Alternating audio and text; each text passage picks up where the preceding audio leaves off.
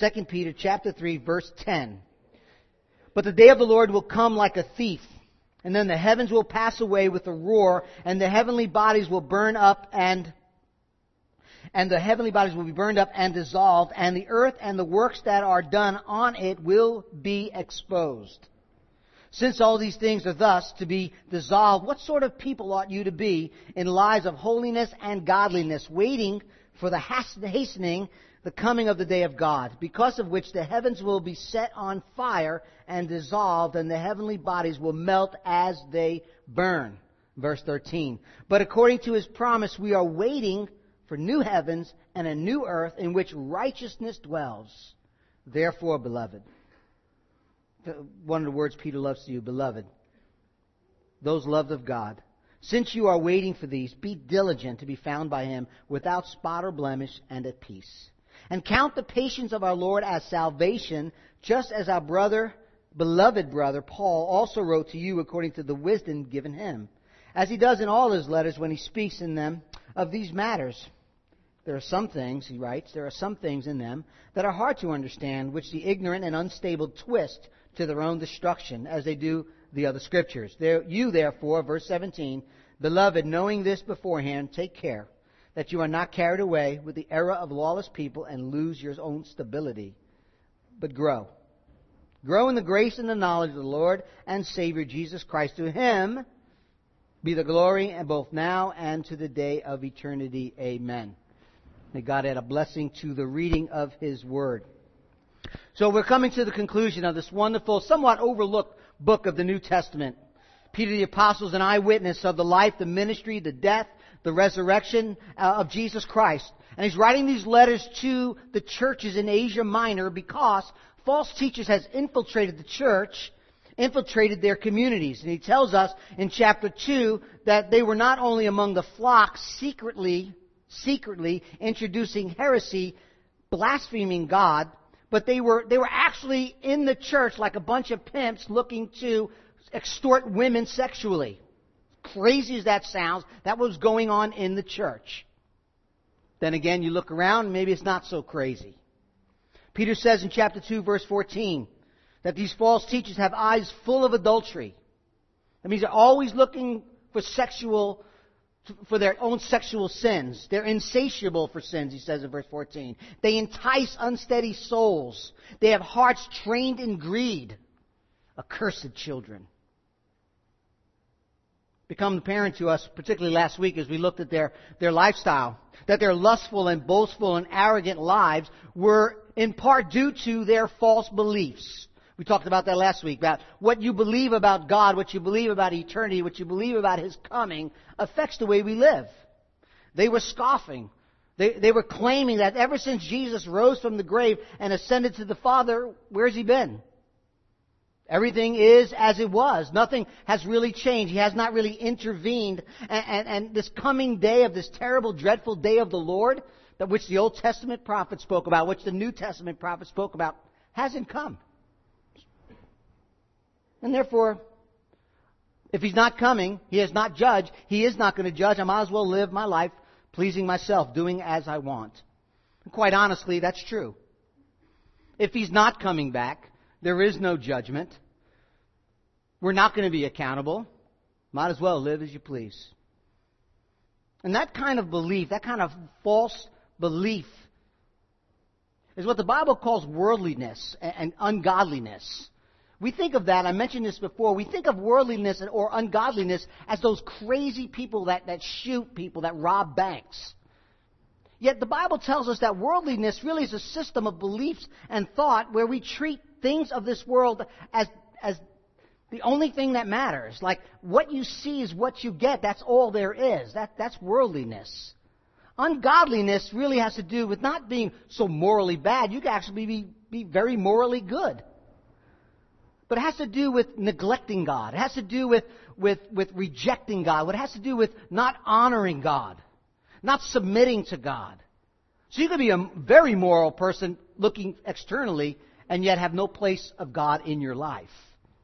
That's worldliness. That's ungodliness. No God, do as I please. Peter says in chapter 3, verses 5 through 8, that argument is moot.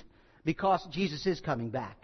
He reminds us of the basic elementary truths of Genesis 1. That God intervened. He spoke His creative word into being, from nothing. He created the heavens and the earth. That He intervened not only in creation, but He intervened at the flood in Noah's day. And since God has intervened and God is the creator God, there's no reason to believe He's not going to intervene again. He did not create the cosmos, set it in motion as deism teaches us, and, He'll be back to visit maybe some other day. Doesn't really care about what's going on. Last week we said the day of the Lord is a reality. The day of judgment. It's a day Christ will return. He will judge the wicked. He will reign in righteousness. The day God will pour out His wrath on sin and judge the earth, and all that is wrong will be made right. And last week we talked about, I just want to mention this as we move on. Last week I talked about how God can be a wrathful God who's angry towards sin, and a loving God, a benevolent God who loves you, and where those two come together. So if you're thinking judgment, wrath, anger, but God is love and mercy and grace. Get the CD, download the sermon. Don't want to go there, but God's love, God's wrath are not antithetical. They are one. That in which we love, we protect, and we get angry when someone harms it. So you get that sermon from last week. This week, we're talking about what's the implication. When Jesus Christ comes, it's the day of the Lord. It's His day. He takes center stage. All that's broken will be healed. All that is wrong will be right. And because of that, the Bible says that God is long-suffering for that to take place because He's merciful. He doesn't want anyone to perish. It's not His wish that anyone perish, but all to repent. And because of God's grace, because of God's mercy, because of God's patience, we are to live a certain way. That's really what this text is all about. That's really what Peter is concluding his letter with. So what we'll see is, I just want to go back to verse 10. I know we talked about it last week, but I want to discuss what all those verses mean about the dissolving of the earth and the fire and all that stuff. So we'll spend some time talking about the destruction. And then we'll look at the diligence and how we ought to live diligently, he says. We'll look at the deception that is still going on in the church that Peter wants to remind the church before he concludes his letter. And finally, we'll look at the determination of the last verse, which is just a wonderful, wonderful verse of Scripture. So that's where we're headed. Verse 10 again. Listen to the destruction. The day of the Lord is coming. God will come. But it will come, he says, like a thief. The heavens will pass away with a roar. The heavenly bodies will be burned up and dissolved, and the earth and the works that are done on it will be exposed. This is the day of the Lord. Verse 12. Waiting for and hastening the coming of the day of God. He's talking about the day of the Lord, the day of God, day of wrath. Because of which the heavens will be set on fire and dissolved, and the heavenly bodies will melt as they burn. Verse 13.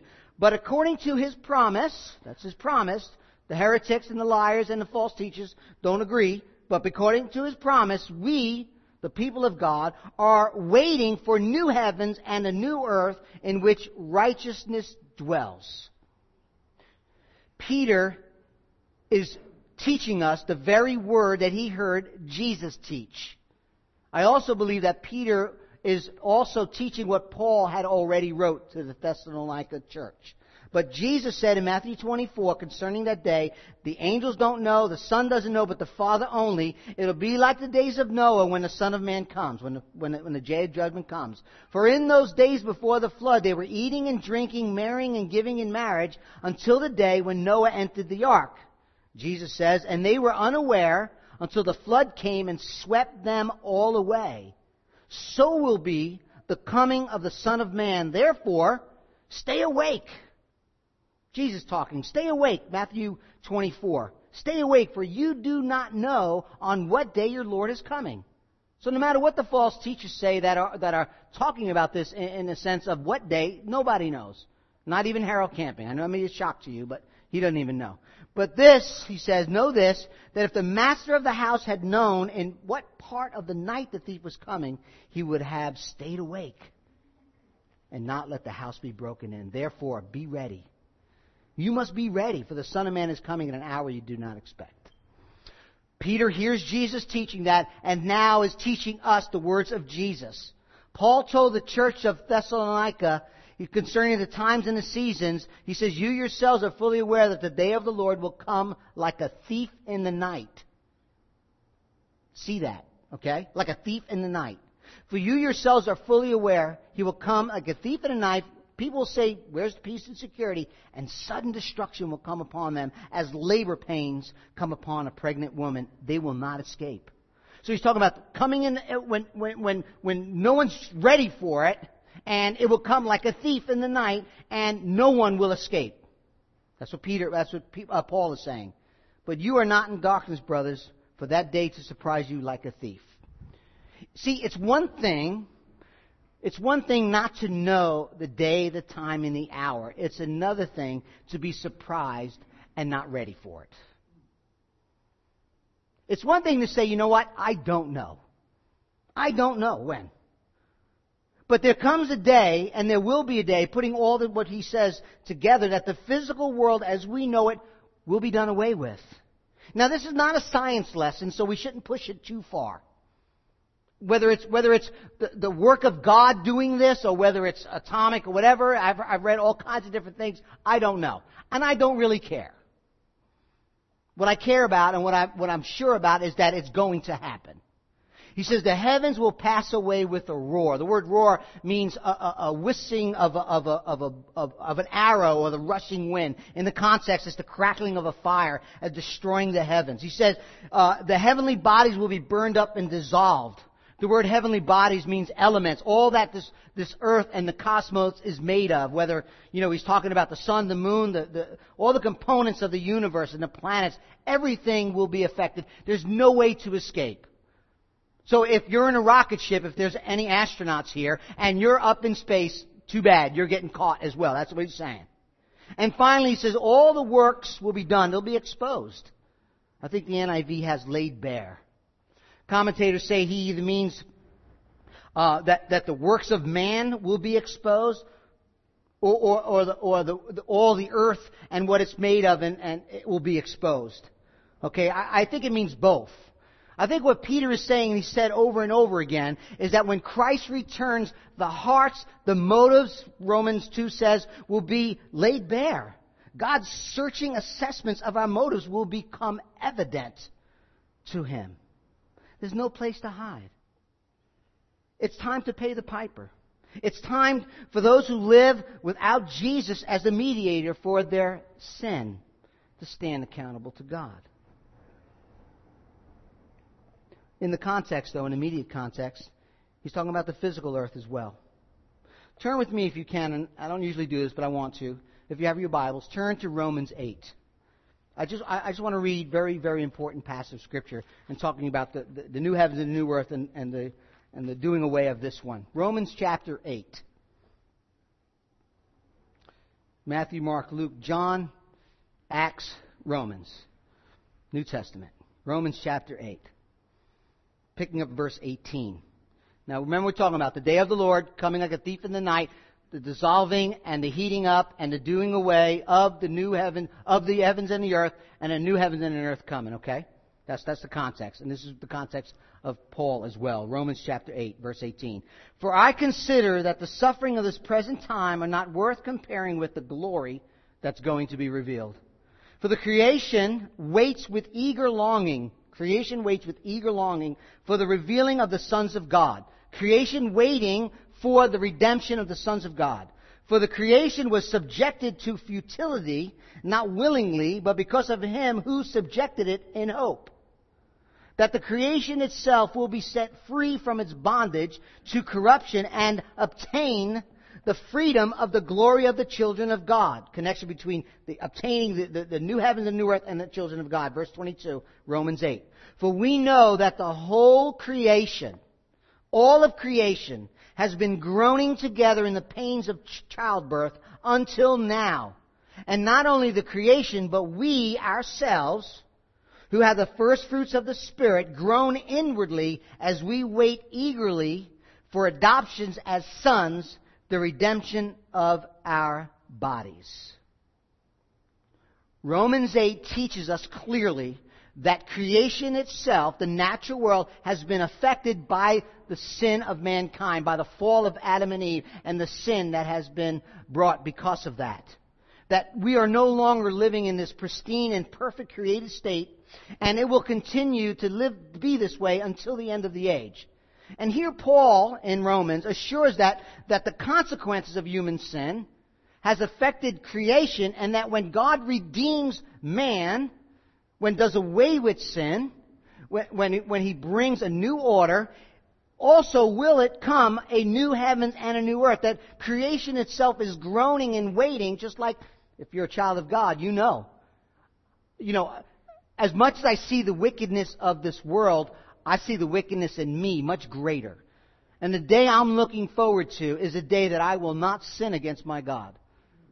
The day that I will not struggle with sin, that God will redeem me and do away with sin. And I long for that day. As much as I love my family, as much as I love seeing them, graduate school and grow, as much as I love all that, does not compare to the new heavens and the new earth when Christ returns. And that when the bondage of this earth and the corruption of this world will end, and the cosmos will have a new heavens and a new earth, we ourselves will be redeemed, and so will this place. That's why in verse 13 he says, but according to His promise, we're waiting. Not only we, but the world, the earth, the creation is groaning for new heavens and new earth in which righteousness dwells. The phrase heaven and earth means the entire universe. The world new, the new world, a renewed world, a material substance world being renewed. Greg Bial is a professor of Westminster Theological Seminary, says this about new heavens and new earth. He says, it is not merely ethical renovation, but transformation of the fundamental cosmic structure, including physical elements. Now, we're going to talk about this summer. But the whole idea, and I mentioned this one other time a few weeks ago, I think, the whole idea that when we die, we go to heaven to live there eternally, spiritually floating people. Sometimes you see these fat bloated babies playing a harp in a diaper, is not only not biblical, it's scary. I love to smell the roses. I love to smell my meatballs cooking too. I love hiking. we were out west last year, and we went to Bryce Canyon. It was beautiful. What makes us think that beauty, glory of our five senses could be taken from us, that we got this kind of floating, mystical, bloated thing like that's not fun? That's not good. It's going to be better than now.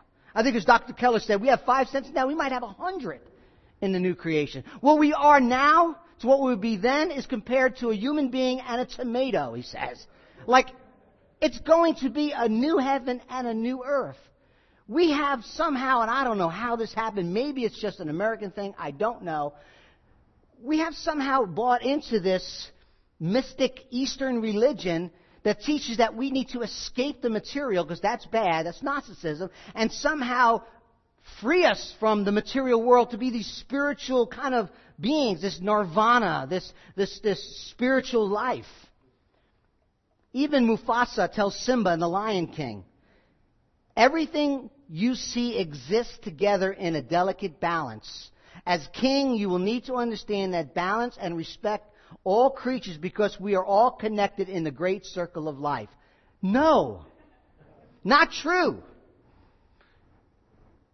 Nirvana, circle of life. Buddhism, circle of life. They worship around these circles. This reincarnation, we're just one together in this constant circular motion that Buddhists teach. Or Native Indians with the medicine wheels and the dream catchers, or the yantra circle that the Hindus worship, and this even Wiccan circle, the circle of life. No. Not true. Listen. Jesus rose from the grave, and that is proof positive and clearly signals God's commitment to the renewed material world. It's not going to be cyclical. It's not the God of the cycle. We're not destined to keep the cycle going. We're looking for the transformation of the return of Christ. Paul and Peter were not teaching either annihilationism. I hear that from once in a while. He's not teaching that the world is going to be completely done away with. He's talking about transformation. The word dissolved in our text talks about something being torn apart, breaking to pieces. Even the word destruction, if you have your Bibles open in 2 Peter again, the word destruction in verse 7 and the word perished in verse 6 is the same Greek word. So just as God destroyed the earth during Noah's day, He didn't really destroy it. He just changed it dramatically. When God comes back, the earth is going to be changed dramatically. It's going to be renewed. It's going to be recreated. Now, I can't get my head around that, but I know this. If God created the earth pristine and perfect, He could do it again. And now we will live not floating in the clouds playing a harp or a flute. We're going to be on the new heavens and the new earth. Physical bodies, like Jesus, walking through walls and eating fish. I don't know how that works. But I believe my Bible. And we got to be careful we don't buy into that spiritual, it's a material renewal. And that should change the way we respond to our community. Right? We're working toward justice because that's what justice is going to be, perfect. It says the new heavens where righteousness dwells. We should care for the planet not because we're hugging trees and worshiping Mother Earth, but we're doing it because God, our Creator, has given us something to care for. And we know what the end result will be, a complete transformation and renewal of all things. God will keep His promise. The day of the Lord will come. It will be unexpected on a scale never before witnessed in the history of mankind. It's going to happen. The next section of Scripture, which you'll notice in verses 14 through the end of the chapter, is built around, if you're taking notes, or you like to write in your Bible, I know I do, built around 4 imperatives, 4 commands, 4 instructions on how we ought to live because of the truth of the coming of Jesus. 4 imperatives, I'll give them to you. Number 1, verse 13, the diligence. Verse 13 and 14, okay? Since all these things are thus to be dissolved, what sort of people ought you to be in lives of holiness and godliness? Okay? Holiness and godliness. That's verse 13. No, that's verse 12. Where am I? Okay, everyone waiting diligently to be found in Him without spotless blame. Verse 11. What I want to do is look at verse 11, look at verse 14. Since all these things, the end of time will come, what people you ought to be, living in holiness and godliness. Jump down to verse 14. Therefore, beloved, since you are waiting for these, be diligent to be found by Him without spot or blemish and at peace. So this is what Peter's saying. Because of the coming of Jesus, because everything will be exposed, and because of the new heaven and new earth that will be recreated and renewed, because of those things, be diligent. Verse 11, what sort of live in holiness and godliness? Verse 14, he says, be diligent to be found without spot or blemish. So the end is coming, the world is going to end, and now we are to live a certain way. Now, what I'm about to say, take with balance, okay? It's good to study eschatology, the study of end times. It's good to try to look at the Scripture and see what God has to say about what's going to happen in the end. Revelation tells us that blessed is the man who reads that book. I get that. I do. But if you read the New Testament, all of what Jesus is saying and all of what the apostles are saying about the coming of Christ, what you will find in the New Testament is not so much that we are to go into our room and get all our charts, argue our position, that we are to try to figure this all out, rifle through the newspaper, international news, and try to figure every single move everyone's doing so that we can actually pinpoint it when exactly He will return. That's not what the New Testament teaches us. There are many gifted Bible scholars, a lot smarter than me, that disagree with each other. Little reign of Christ for 1,000 years? Well, it's figurative, some people say. Pre-trib, mid-trib, post-trib, or pan-trib, it'll all pan out. You know what I mean? So everyone has differences. What we agree with here is you can have those differences as long as we all agree Jesus comes back, kicks butt, and wins. And He renews the whole earth. Like all that other stuff, it's good, go figure it out, you go, but I'm not arguing with you. I'm not looking at all your charts. All I know is when the Bible talks about end times, it has something to do with how I'm living today. Not in my closet drawing charts, but am I living a life pleasing to God. St. Augustine said this. He says, the quantifier regarding those who love the coming of the Lord is not those who affirm that it is very close, nor is it amongst those who determine that it is far in the distance. But it is to be found in those who, whether it be near or far, wait it with all their hearts. How do you know? How do you know you're waiting with all your hearts? He says, be diligent. Be diligent. The purpose of prophetic truth is not speculation, but motivation. The purpose of prophetic truth is not speculation, but motivation. We're to live holy. Remember, the word holy means separate from sin, devoted to God. Not separate from sinners, because then you have to kill yourself. Okay, separate from sin, devoted to God. The word godliness has to do with worship. William Barclay says it's the attitude which gives God the place we ought to occupy in life and in thought and devotion. It's about worship. It's about treasuring Jesus. It's about worshiping Jesus. It's about confessing our sins, about turning from sin. It's about a life devoted to Jesus. The idea of reverence and awe towards God. Christians should live holy and godly lives, not because this world is not going to last, but because this world is going to be renewed. There's going to be a new world in its place. Not only to be separated and distinct from the sinful lifestyle of these heretics, but in preparation for the next. Now, I've been given illustrations on what it means to live today in light of the future. Talked about the plane. I talked about a couple of things. I got a new one for you. I know you're thanking me. You could thank me later. I got a new one for you. When you were in school, high school, college, wherever you were, there were two kinds of teachers. There was a teacher that gave you the whole syllabus, told you exactly what was due. Beginning, test, quiz, midterm, final. Good, I got it. Here's the dates. Then there was those professors that said, you know what? Do your assignment. I'll decide when judgment day will be. You'll know when you walk into class. We won't tell you. I know which professor, what teacher made you do your homework every night. The one you didn't know whether you're going to walk in and see the pop test, right? You didn't know when the day of judgment was. You were ready. You were prepared. Well, Peter's saying, we don't know. We don't know. Don't be caught. Live holy. Live blameless. Doesn't mean perfect. It's not what he's saying. Anybody who reads the New Testament knows that we're going to be dealing with sin all our life. It means be repentive.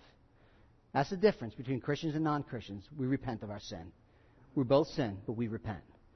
And God causes us to repent. Right? And we want to be in that day when we face Jesus, when we look at Him face to face, as 2 Corinthians tells us, not for judgment of our sins, that's already been done on the cross, but the day we give an account of our lives. We want to be in that place where our conscience is clear and we're not doing anything that we're ashamed of if He would return. It's like the single mom who had a daughter that just wouldn't keep her room clean. And she told the youth pastor, and the youth pastor decided, you know what, I'll take care of that. He made an announcement in youth group. What we're going to do next week is I'm going to come to everybody's house, take a picture of everybody's bedroom, and compare it on Facebook. All of a sudden, she was cleaning her room that whole week. She was ready. Therefore, he says, verse 14, be diligent. Be found by Him without spot or blemish. That word diligent is the same word he used in chapter 1, verse 5, when he says, make every effort to supplement your faith with these virtues. Yes, faith is a gift, but supplement them, add to them these virtues. Same Greek word. Chapter 1, verse 10, Peter said, be all the more diligent to make certain about your calling and your choosing. It means to strive for something, to work towards something. It's not working salvation, it is working out our salvation. The word to be found is in a judicial sense, that when Jesus comes back, the judge of the world, He will find us without spot, without blemish. And Peter's borrowing Old Testament language from the sacrifice of the animals in the temple. They had to be without spot and without blemish. They had to be fit, not unfit, useful, not useless. An animal that had a spot couldn't be used for sacrifice, it had to be pure. Because God's calling to us to be pure. A man who was a priest couldn't go in if he had a blemish on his skin. God teaching us and showing us with visual things that the importance of being pure, of which we could never attain apart from Jesus Christ. Peter's point is clear. Motivated by the day of the Lord that is coming, believers should work hard to be found pure and blameless, useful and fit when Christ comes back. It's a goal. We'll never reach that condition in this life. But we ought to strive. We ought to confess our sins. We ought to work and struggle with sin until the day we are completely redeemed. We need to work at it. It is imperative that we live life. And if we're ready for the coming of the Lord, if we really believe this truth, our lives will change today. Philippians 2. My beloved, as you've always obeyed, not only in my presence, but in my absence, work out your salvation. Not work it in, work it out with fear and trembling, for it is God who works in you. He's the energizing power both to will and to work of His good pleasure. So the question begs us, what are we doing to strive, to work, to make every effort to live lives of godliness and holiness, of being spotless and being blemishless? What are we doing? Are we progressing in our walk with God? Are we confessing and regularly repenting of our sins? Where are your priorities? This is a word for me, folks.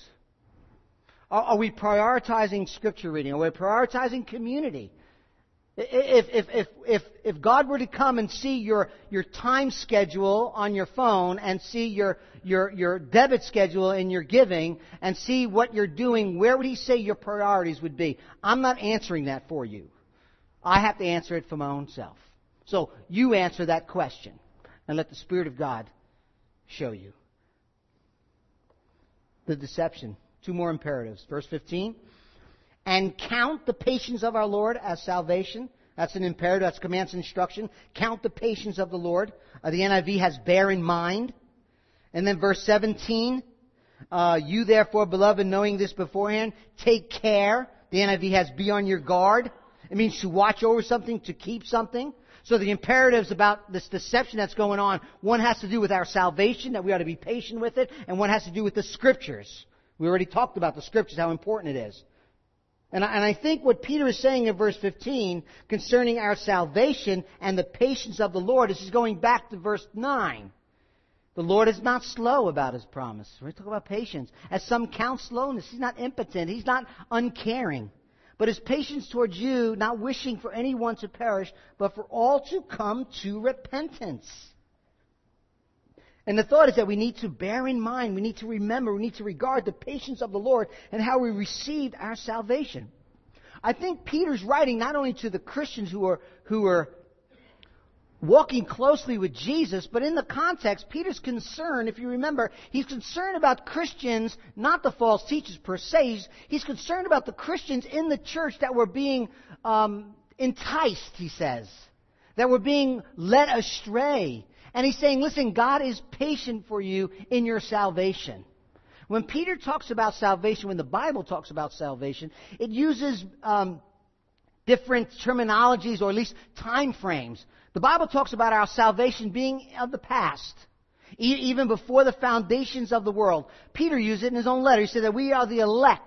We are the chosen race according to the foreknowledge of God before time began.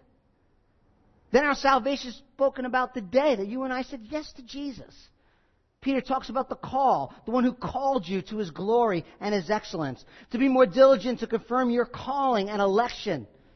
There's a day when the God opens our hearts, our minds, and we see the glory of Christ. We see our sin and we turn to Jesus. From eternity past to the day that it takes place. But the Bible talks about the sanctifying work of salvation, that we're being transformed into the image of His Son. Peter writes, we're partakers of His divine nature, that we are heirs to our faith, virtues, so we look more like Jesus. Then, the final process of our salvation is what he's talking about. The glorification of the saints. The day in which the Bible says that we have been born again to a living hope in the resurrection of Jesus. That our salvation is imperishable and unfading, kept by the power of God to be revealed in the last days. There's a sense in which we were saved eternity past, the day we received Christ, the life we live, the sanctifying process, and the day that Christ will come and our whole bodies would, everything will be redeemed. And what Peter is saying, listen, God's patience toward you so you can understand all that. Paul wrote in Romans, I love this verse, for those he foreknew, he predestined to be conformed to the image of his Son. He foreknew you, he predestined you to be conformed to look like Jesus, in order that we might be the firstborn among the brothers. And those he predestined, he called. The calling of God. Those he called, he justified. We made right before God. Those he justified, he will glorify. That's the transforming power of God when all sin will be removed. All injustices of the earth will be done. No more sin, no more cancer, no more injustice, no more hatred, no more racism. And I think Peter's saying, God's patient to you. Listen, church, and for you here, listen, God is patient toward you, revealing his entire plan of salvation so that you won't give up. The whole letter is about perseverance, persevering in trials, persevering in hardships in 1 Peter. Persevering in persecution. We looked at that. Perseverance in 2 Peter against heretics and false teachers. Perseverance in holiness and godly conduct. Perseverance is a mark of someone who's been genuinely born again. And he says, God is patient. Know this. Persevere on. Stretch on. Move on. Make every effort. Keep walking. That's what he's saying. And I love what he says in verse 16. Well, part of verse 15. Just like our beloved Paul wrote to you in the wisdom given to him, as he does in all his letters when he speaks of these matters, there are some things in them that are hard to understand, which the ignorant and unstable twist to their destruction, as they do the other scriptures. So if you're reading your Bible and you go, I have no idea what that says, you're in good company. Peter, the apostle, didn't know what Paul was writing. So if you read some of the things you're Paul, you're going, I have not a clue. I don't know. Like, well, Peter went, what's Paul saying?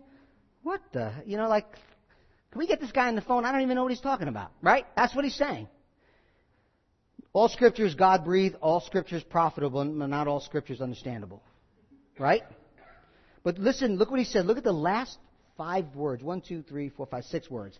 As they do, I want you to underline this, as they do in the other Scriptures. You hear what he's saying? He's saying Paul's letters are being circulated and gathered like the Scriptures. Like all the other Scriptures in the Old Testament. He's saying the letters that Paul is writing is also considered inspired by God. That it's the product of God's Spirit moving Paul along, being carried along, Peter, he says in chapter 1, verse 2.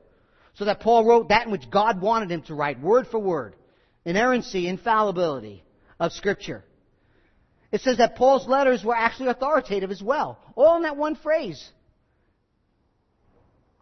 All in that one phrase. The other Scriptures, Paul's letters that we're gathering, the false teachers were taking and distorting as they did the Old Testament. They're in line with, they're already circulating, they're already talking about the Scriptures, the New Testament Scriptures right here. And he's trying to convince them that, you listen, the heretics, the false teachers were not believing the promises of God. They were not believing the Word of God, and they're not believing Paul either. And me for that matter. All of Scripture. Folks, we have spoken about this before, but Albany, Schenectady, and Troy, number 1 city, Bible illiterate. Family of God, if there's ever a time and a season and a historical place that you and I need to know our Scripture, it is now. It is now. For your sake, for your children's sake, for the next generation's sake. One of my goals as your pastor, as one of your pastors, is to demonstrate the importance of the Word of God in this church. We've been knocked for it. Oh yeah, they take the Bible seriously over there. I'm like, thanks. Appreciate that. We do. We actually do. We don't come under the Scripture. Scripture comes over us. That's the way we look at the Bible. And it's one of my passions is that if for some reason you have to move away, or if some reason you're in a conference, and there's someone claiming to be a minister of the gospel, and they have a half-hearted pursuit of Scripture, and they treat it haphazardly and pulling verses out of context, using it for their own greedy gain, or worse, just leaving it aside and saying, let me tell you what God told me, and not the Scripture. I hope, my prayer is that something inside of you goes, something's wrong. Something's wrong. You know, he's just quoting stuff. I don't know what he's talking about. He's all over the place. He's pulling scripture out of, all different places. And something's not right. 2 minutes in the Word and the rest 55 minutes on what the Spirit's going to do and what God told him. I hope my prayer is that if you ever leave here or go, like I said, go to some other place, you're like, nope. Exposition of Scripture. What does the Bible say? How can I regularly and appropriately apply it to my life? Family, that's where you need to be. And you need to examine, as the Bereans did with Paul. Examine me. Examine anyone that stands up here and preaches the Word of God. He says there are those that will take that which is hard to understand and twist it. It's one thing not to understand, it's another thing to twist it. Twisting it. Deceiving people. I'm convinced that expository teaching is the way to go. That's just my conviction. And it would be hard to change that. It helps us to not ignore passages of Scripture. What you'll find, and I don't want to get too much on a bunny trail, but what you'll find in some of these teachers, if you watch them regularly, they're talking about the same thing every week. Money, wealth, fame, using your faith to get what you want. I mean, that's every single day, week in, week out. They have no idea what the rest of the Bible has to say or put anything in scriptural context. Stay away from them. Stay away from them. Use God's Word, use the whole counsel of God's Word and the proper interpretation of God's Word. He's saying, listen, there's a lot going on. False teachers will say certain things. You have the Word of God. Stand firm on it. And finally, verse 18, the determination, another imperative. But grow in the grace and knowledge of the Lord Jesus Christ. I love that Peter ends his letter not saying grow in the knowledge of Jesus. I love it that he balances grace and knowledge of the Lord Jesus Christ. 1 Corinthians 8 says that knowledge puffs you up or makes you arrogant, but love edifies. Peter said there's a balance. In the Gospel according to John, the Bible said that Jesus came in grace and truth. Here's the thing you need to see. When Peter says grow in the grace and knowledge, he's writing it because he believes they possess grace. Peter wrote early in the first chapter that they were partakers of the divine nature, the DNA of God, the Holy Spirit dwelling in you. He's dwelling within you. You know grace because He lives in me. And because He lives in me, He lives in you, you can grow in that grace and knowledge of Jesus Christ. A couple of weeks ago we talked about, I think it's really important, the difference between organic growth and mechanical growth. Mechanical growth is growing like a junkyard. You're adding more cars. Organic growth is that which grows from the inside out, like a tree, leaves and branches. Huge difference between the two. And as I look at this passage, I think growing externally by adding knowledge without grace is growing mechanically, not organically, from the inside out. God's grace, unmerited favor, if you don't know, grace means unmerited favor, is many times in Scripture talked about a one-time event. When you think of God's grace, a lot of people think God's grace at salvation. I'm a sinner, I'm desperately wicked, I deserve hell, damnation, and God has, in His grace, unmerited in anything I've done or said, because I'm a sinner, He saved me by not my own good, but His goodness, right? That's grace, unmerited favor. But the Bible talks about grace not only as a one-time event, justification, I've been justified, I've been made right with God by His grace. Not only talks about that as a one-time event, or even adoption. I've been adopted by God, I'm now His child. Justification, adoption, by His grace. But it talks about grace being the power to grow in your life. The power to grow as a Christian. Peter says, grow in the grace, advance and grow. Hebrews tells us that when we are to come to the throne of grace and what? Receive mercy and find grace. That's more grace to help us in our time of need. So how do we grow in grace? How do we organically grow in the one-time event that God has justified us? We've been made right with God. Our sins are forgiven. He adopted us into His family. We're now His children. How do we grow in the grace and the knowledge of the Lord Jesus Christ? You know what I'm going to say. It's the gospel. See, you can't be more justified, you can't be more adopted, but you can press and drive home deeper those truths into your heart and into your life. And when that happens, we grow in grace and knowledge of Christ. Let me show you how it works. You see someone down and out, strung out, whatever it is, having a hard time, strung out on drug and alcohol, absolute mess. And your first thought is they should get their life in order like me. They shouldn't allow drugs and alcohol to wreck their lives, their destructive habits. They should learn to read the Bible, to go to church. And all those things are true. That's knowledge, but it's not grace. Growing in grace and knowledge looks at that person and says, but for the grace of God, there goes I. Someone has hurt you, sinned against you, harmed you deeply. And you muster up enough energy, you're like, I know my Bible. I'm supposed to forgive that person. And by your own strength, you say, you know what? I forgive you. That's knowledge. When you look at your life and you think, I have so much sin that doesn't even compare to what they did to me, piled up, and God has graciously forgiven me of all my sin, I need to go now and extend that forgiveness. That's grace.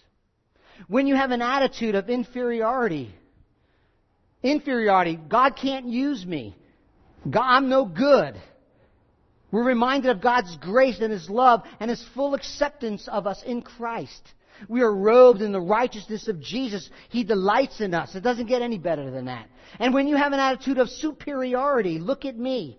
We're reminded of God's grace and love for us on the cross. That Jesus had to die for our sins because I am so wicked. It's about the grace of the gospel. How can I hate other people? If you find yourself hating others and you're thinking, you know what, it's not good. It's not right that I hate that person. That's knowledge. If you look at that person and you say, you know what, I got some serious issues. I hate that person. You think, you know what, I was a hater of God. I was a rebel of God. I was an enemy of God. But yet God wooed me, loved me, sought me, and brought me into relationship with Him of no work of my own. That's growing in grace and knowledge. When you look at a certain culture, a certain race, and you think, oh man, I'm glad I'm not. What? We were alienated from God. He saves all peoples, nations, tribes, and tongues by His grace. See, that's the difference between growing in knowledge and in grace. Grace is looking at the gospel and recognizing our dependency, moment by moment, our dependency on the grace of God in Christ in every area of our lives. Grow in grace, he says.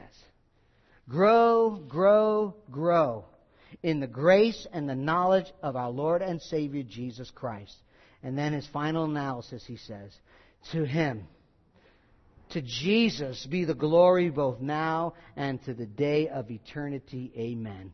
And Peter points us to Jesus, to love Him, to treasure Him, to run to Him, to lean on Him, to trust Him, to show the world that Jesus is enough. He's enough. He's enough today. He'll be enough tomorrow. He'll be enough in eternity. His grace is sufficient for me. Power is made perfect in weakness. I will boast, all the more boast in my infirmities, so that the power of Christ may rest upon me. Peter has a lot to say. Are you making every effort? Are the things that God is speaking to you, I need to make some adjustments in my life? Determined to do that. By grace. Not to pat yourself on the back or to check it off your list. Not because you have to, but because you get to. He loves you.